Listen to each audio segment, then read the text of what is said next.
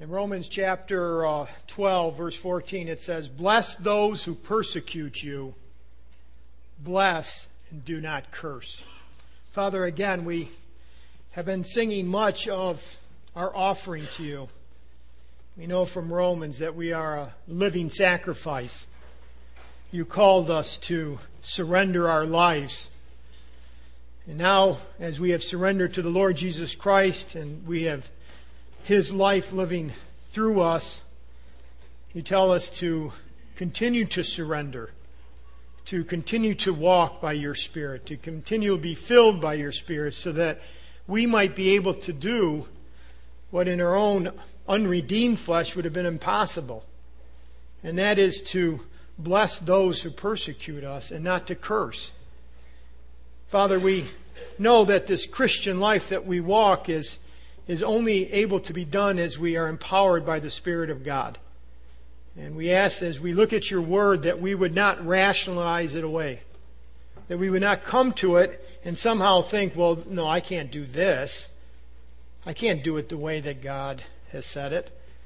Lord, help us to understand that as we walk with you, you give us that supernatural ability to do what you tell us to do. And so I ask that you would prepare our hearts to be able to bless. Prepare our hearts so that as we partake of the communion table and as we are proclaiming that we are unified with each other as well as you, that we are in fellowship with you, that indeed that would be true. Lord, we ask that if there is anyone here that has never received you, never put their faith and trust in Jesus Christ, that today might be their salvation, that they would receive. And Lord, again, that we might be able to say and know that we are walking with you in spirit and truth. Guide us now for your glory in Christ's name. Amen. You may be seated.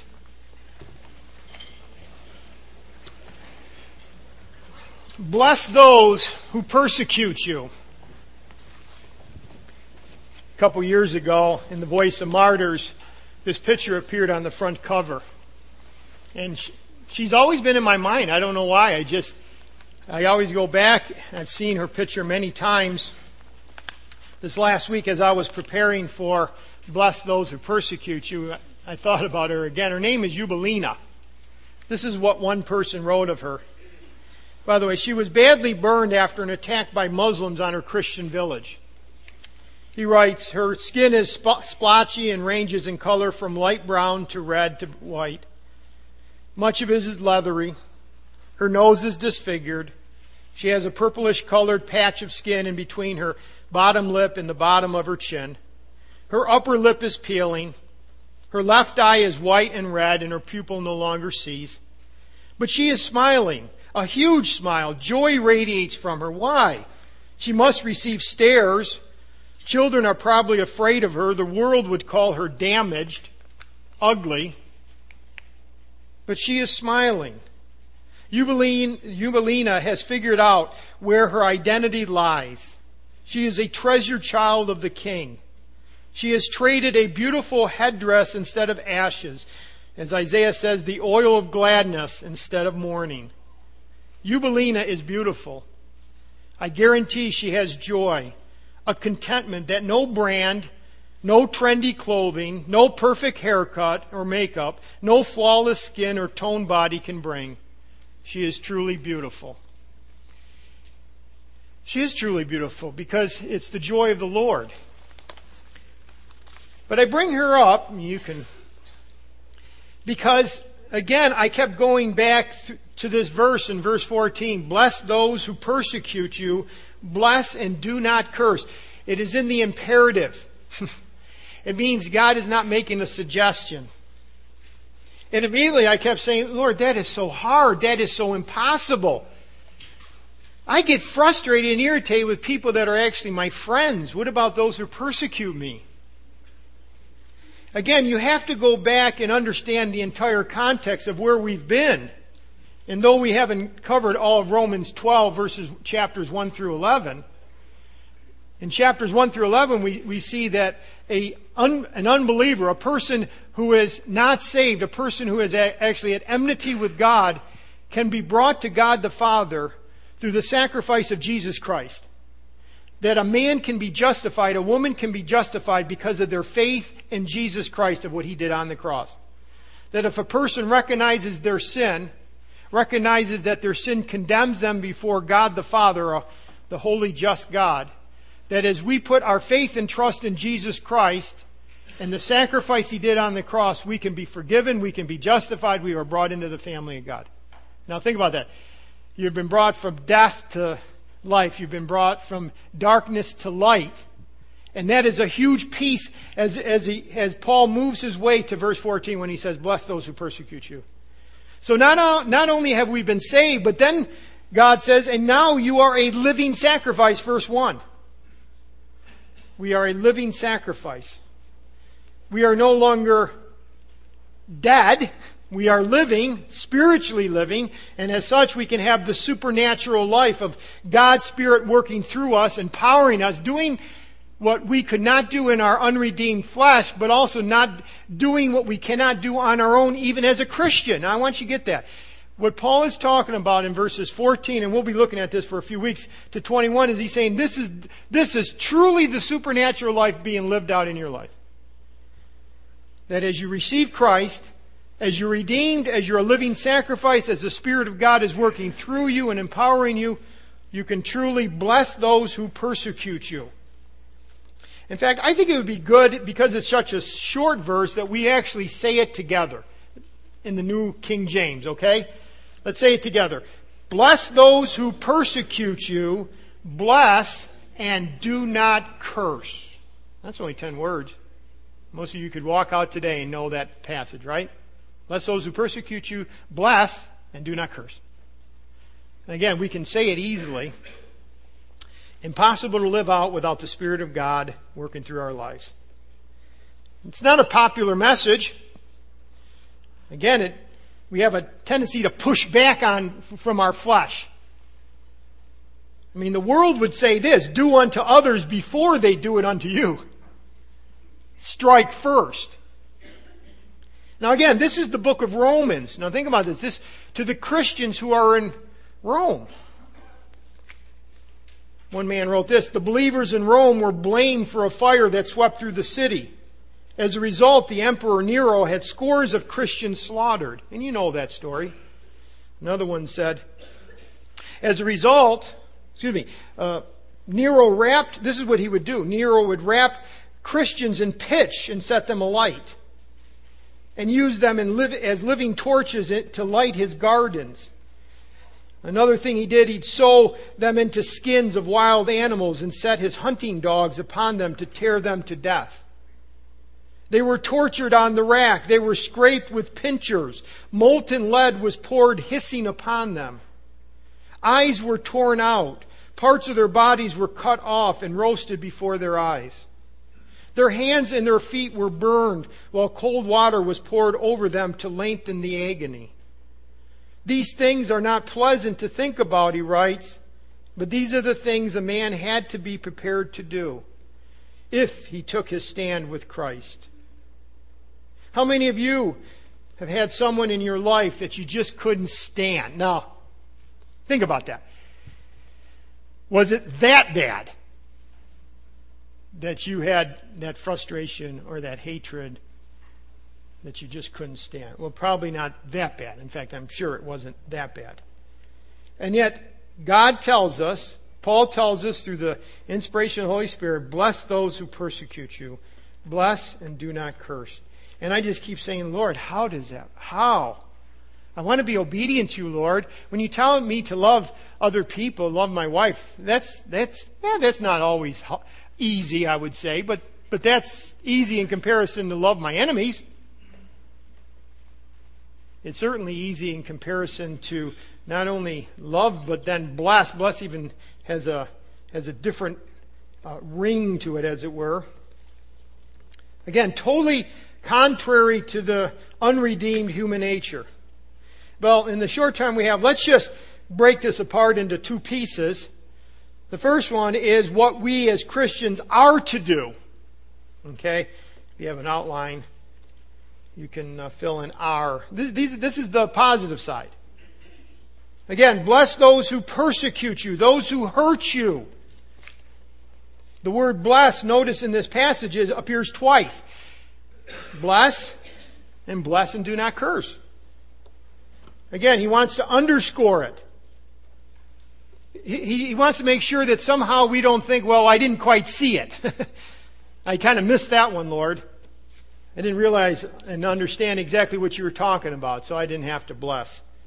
No, he underscores it. He underscores it both times with a present imperative, which means you need to continually, out of a command, bless those who persecute you. Bless your enemies. The word bless is euglogio.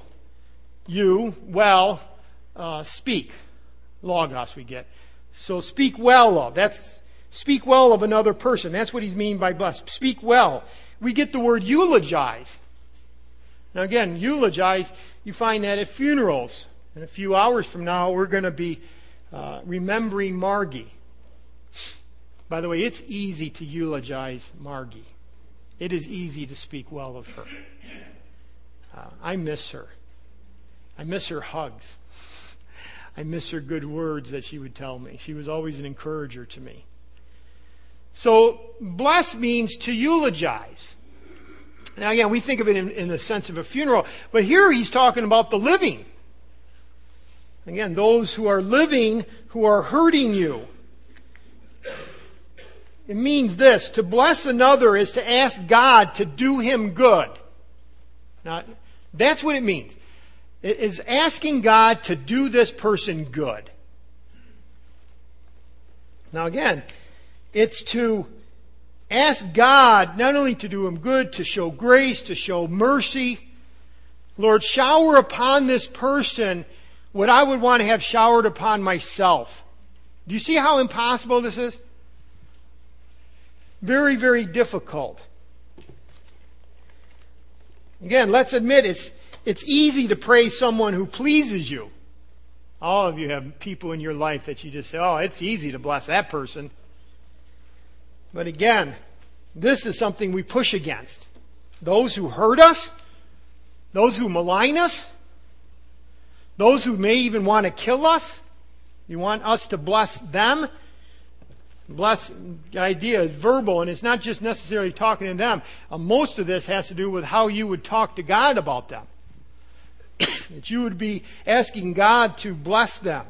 Those who hurt us, those who revile us, those who slander us, those who wound us. I don't know who that is in your life. I would say we all have one or two or three or four of these type of people. I would assume that you do, because God uses these type of people to mature you.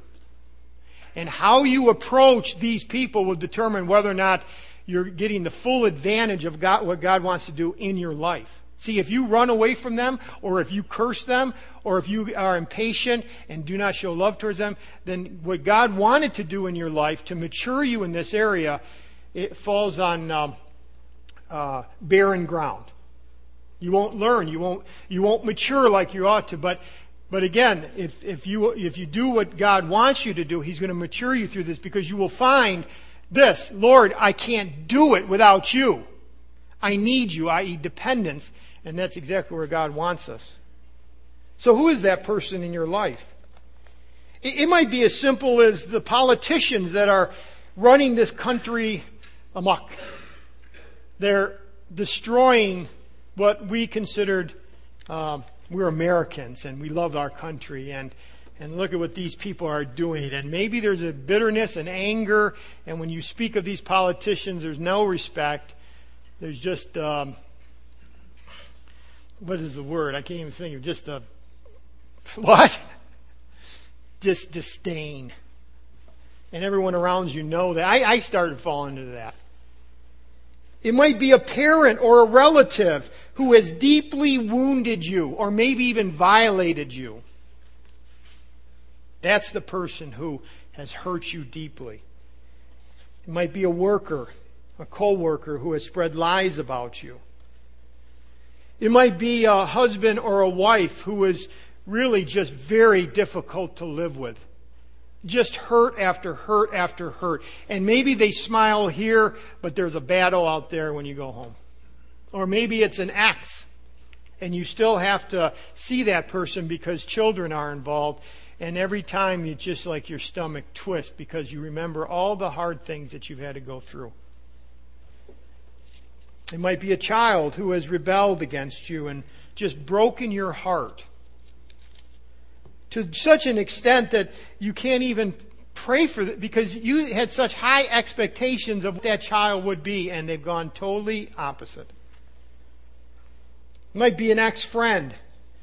You called them one of your kindred spirit, but now they are totally against you, and they've even spread untruths about you, and it even hurts just to think of their name.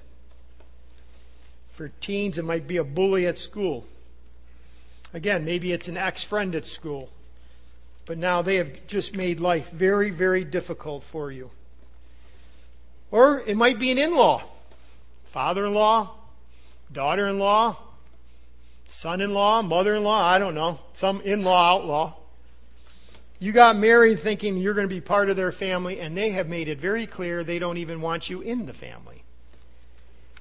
Now, see, when it says those who persecute you, those who made it hard, those who have hurt you and wounded you, there's a lot of people out there. And I would assume that you all have someone like that. And again, how, Lord? I come to your table. You want me to be prepared. You want me to say that I'm actually obeying you. There's this person. In fact, I've just put them out. Every time I think of them, I just think even words of cursing in my mind, or for sure I don't bless them. Lord, how can I, first of all, start moving down this path? I would say, first of all, you have to remember the Lord Jesus Christ himself. See, he is our supreme example of blessing. Because when he was being persecuted, when he was hanging on the cross, he became our sin bearer. He could have destroyed the world. He became our sin bearer. He was the perfect Son of God who came to die for sinners. He loved us. He had mercy on us. He had grace on us. In fact, even on the cross, he prayed for those who were hurting him, saying, Father, forgive them. And that was a prayer that was answered. Many came to Christ after his resurrection, including some who were there trying to destroy him at that moment. Father, forgive them, for they do not know what they are doing. But you say, well, that's the Son of God. Of course, he did it perfect. Well, think of just in the book of Acts, Stephen. As the stones were crushing him, this is what he said, Lord, do not hold this sin against them. And it was through that the Apostle Paul heard and I believe believed.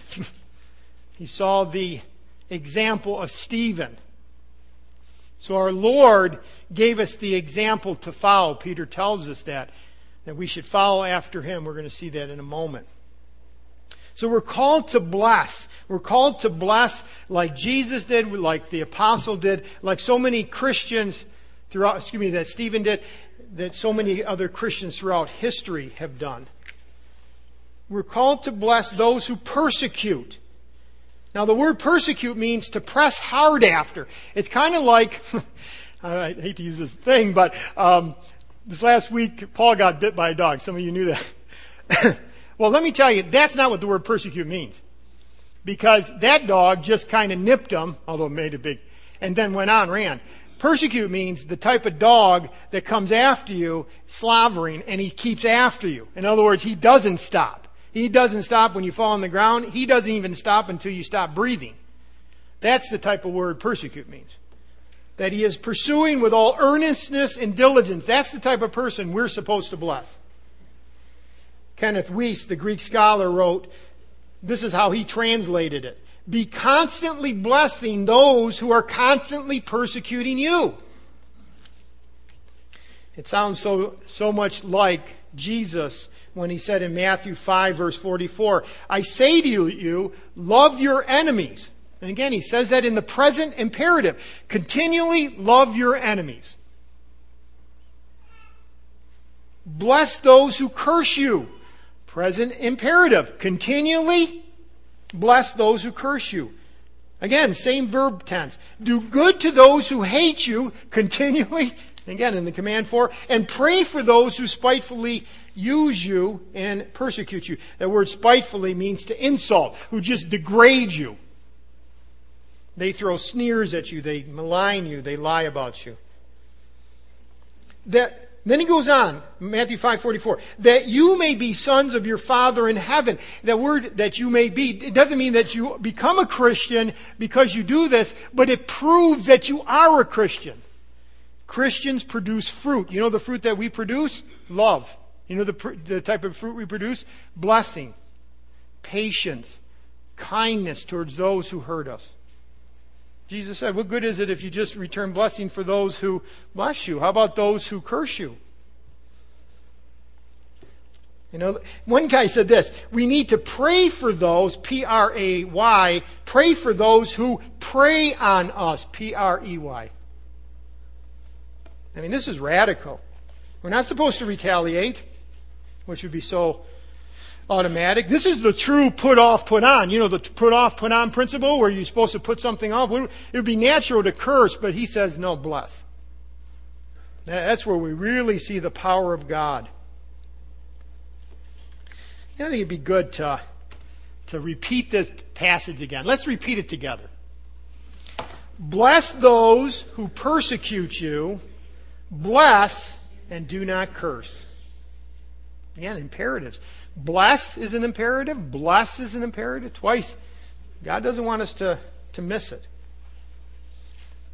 The Voice of Martyrs magazine that where her picture was on, Eubelina's picture was on, was started by a man. That organization was started by a man named Richard Wurmbrand. He was, I think, a Romanian pastor. Was in jail for many, many years.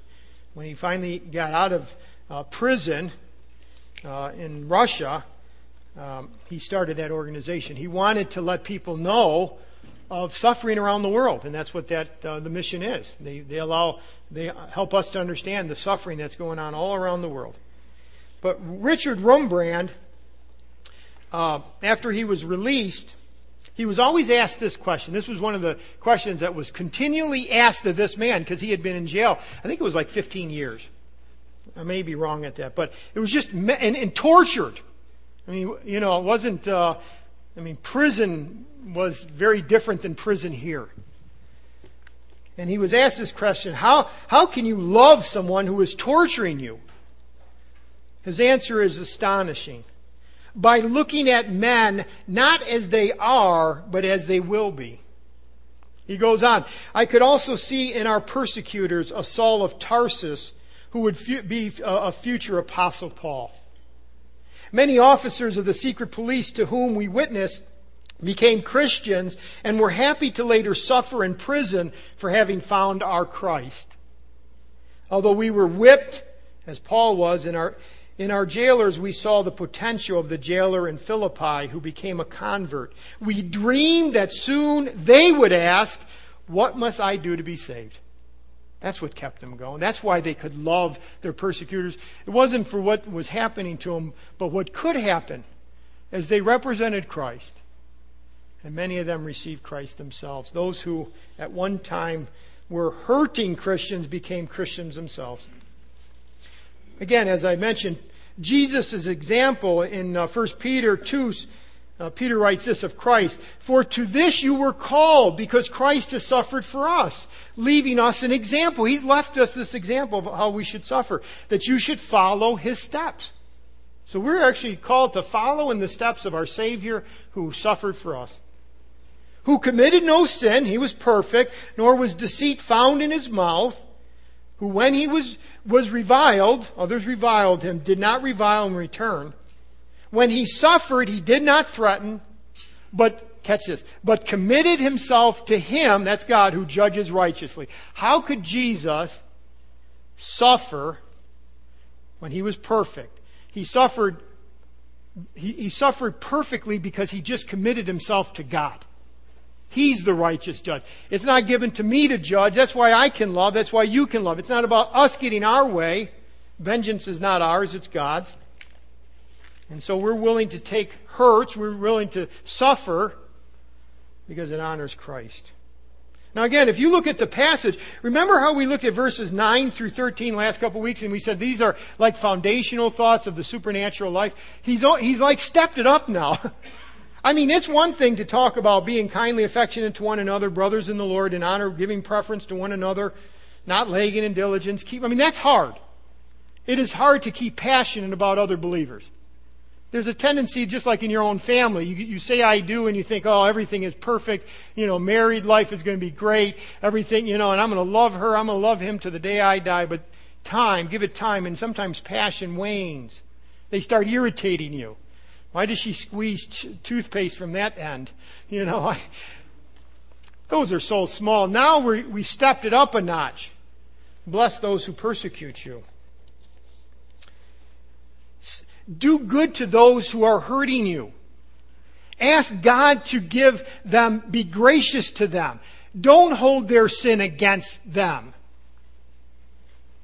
Well, let's go to the second part. What we Christians are not to do. Bless and do not curse. Now again, that's an imperative. Bless them, don't curse them. Again, the word curse doesn't really mean, this is very important, it doesn't mean swearing. Really. Or profanity. It means to wish evil upon someone, to wish doom on them. In fact, the construction of this, and comes from Wuest, he says this, the construction of the Greek forbids the continuance of an action already going on. Stop doing what you're doing, in other words. Well, think about the Christians in Rome. All those tortures. And he's telling them, don't keep cursing the Romans. Stop cursing. He's writing to the Roman Christians and saying, stop cursing. Why? Because they were. See, we always think that the Christians at Rome just took it. I'm not saying they didn't, but do you think in the flesh there would have been an attitude of wanting to curse the emperor and curse the soldiers that were tying your children up in the skins of animals and see them torn apart? Do you think that you would want to have the fire of heaven come down on Nero? And Paul says, stop cursing. Hey, humans all can fall back into the unredeemed flesh, right? See, we are also being warned here against using wicked words towards those who are doing destructive things to us. You might say, well, what are some of those things that we can speak from our mouth? I wish you would just die. You may not tell it to the person, but you would maybe think it yourself, or maybe you've prayed it. Just strike them dead, Lord, please.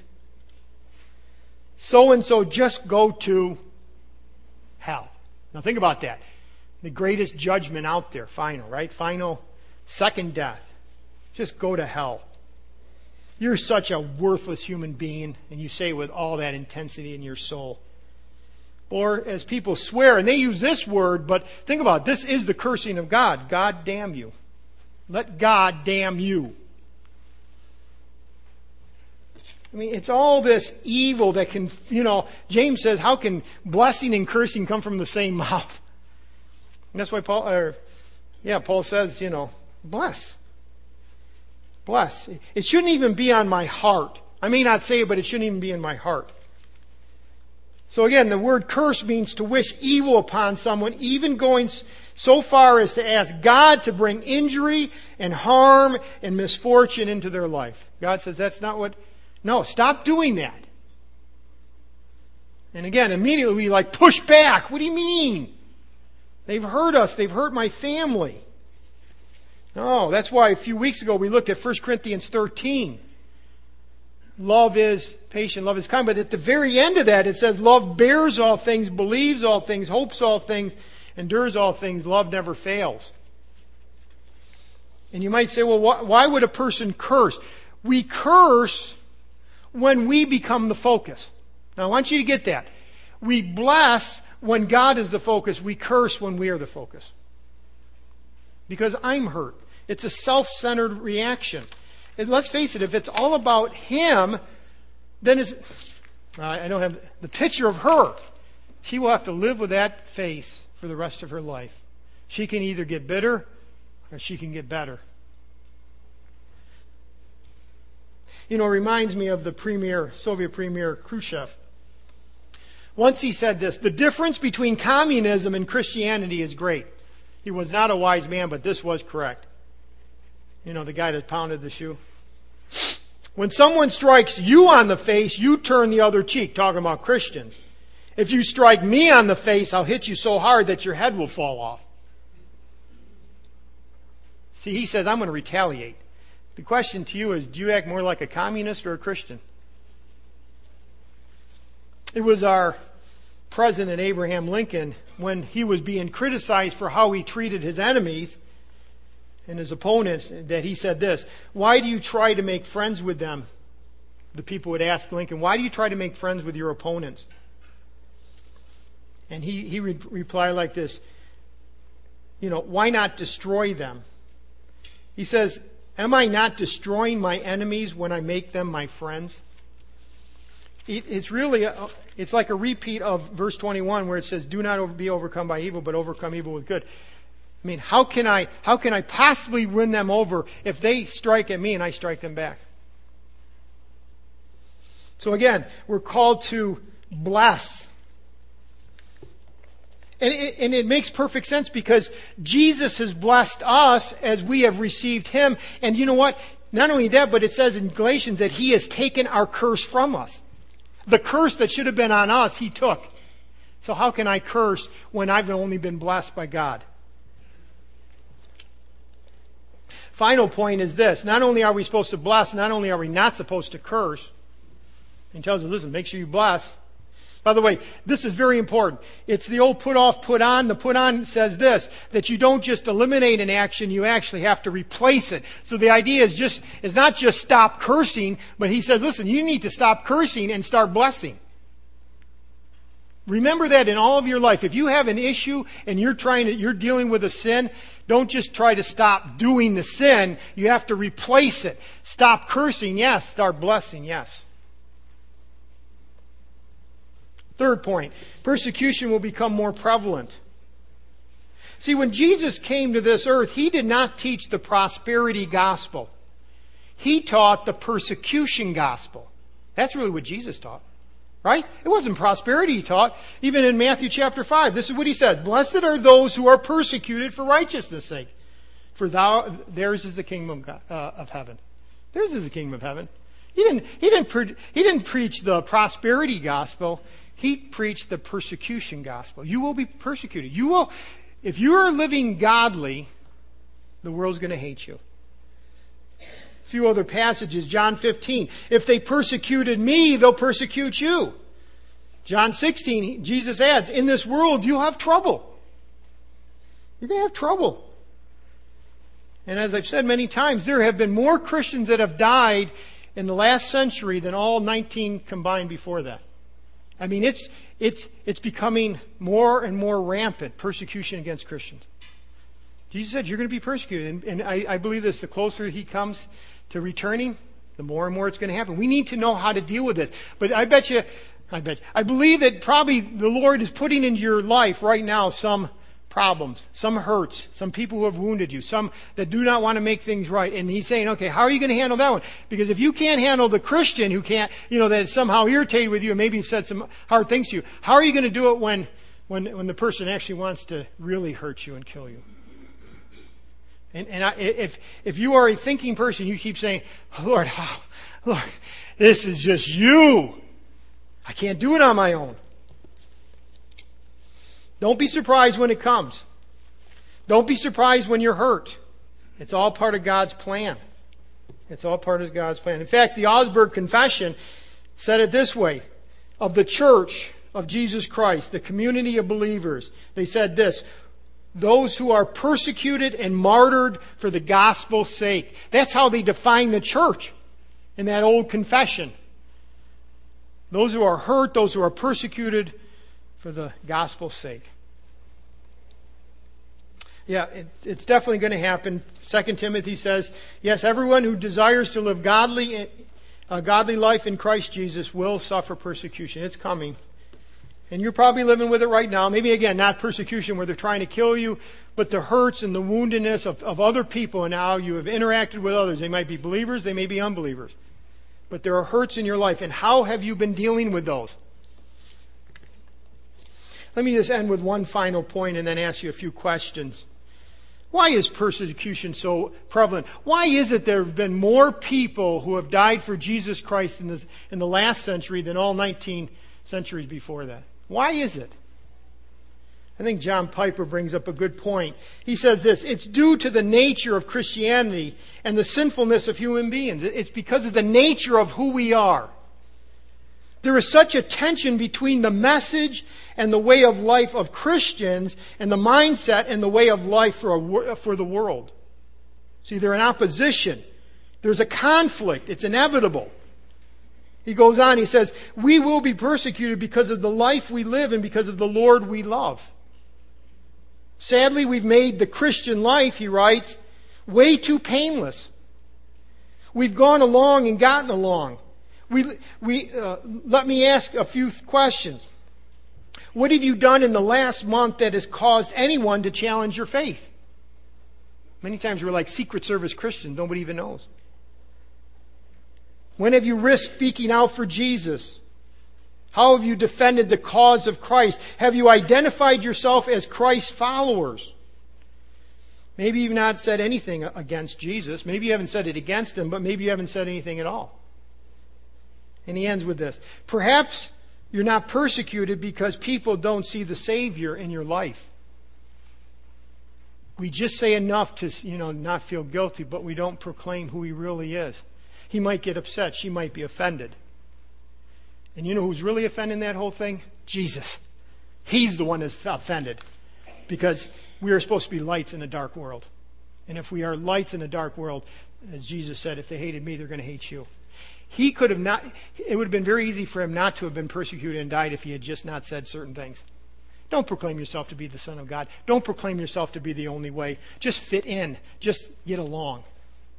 And he never would have gone to the cross. So as we come to the table today, I want to ask 3 questions.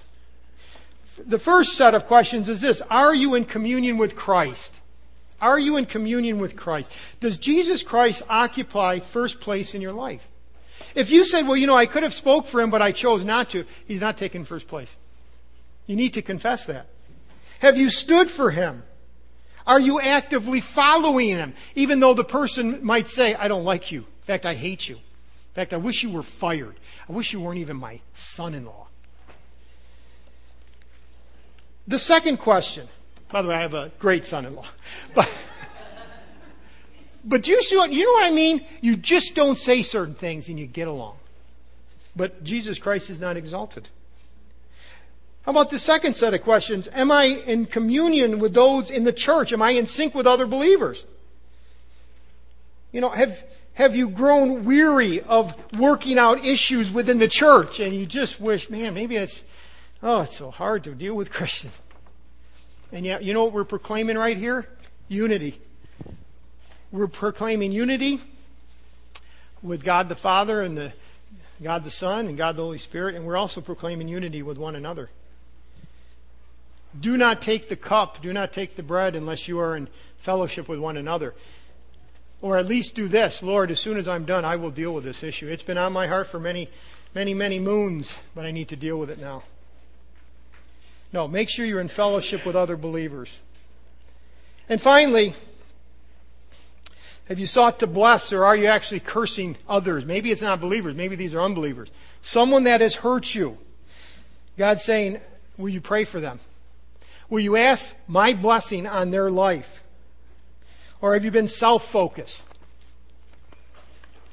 Again, do not take the cup, because that's disobedience. These are imperatives. These are commands. But if you say, Lord, yes, I have been wrong. I've been getting bitter and anger and there's resentment. Lord, please forgive me for that. And I'm going to work things out. I've tried working out and they said they want nothing to do with me. But I'm going to keep praying. What I can do, I will do to see blessing in their life, even though they do not like me. They even hate me. See, that's the supernatural Christian that comes before the table and says, Lord, I'm just your servant. I surrender to you. I surrender to you. It's not about me. It's about honoring you.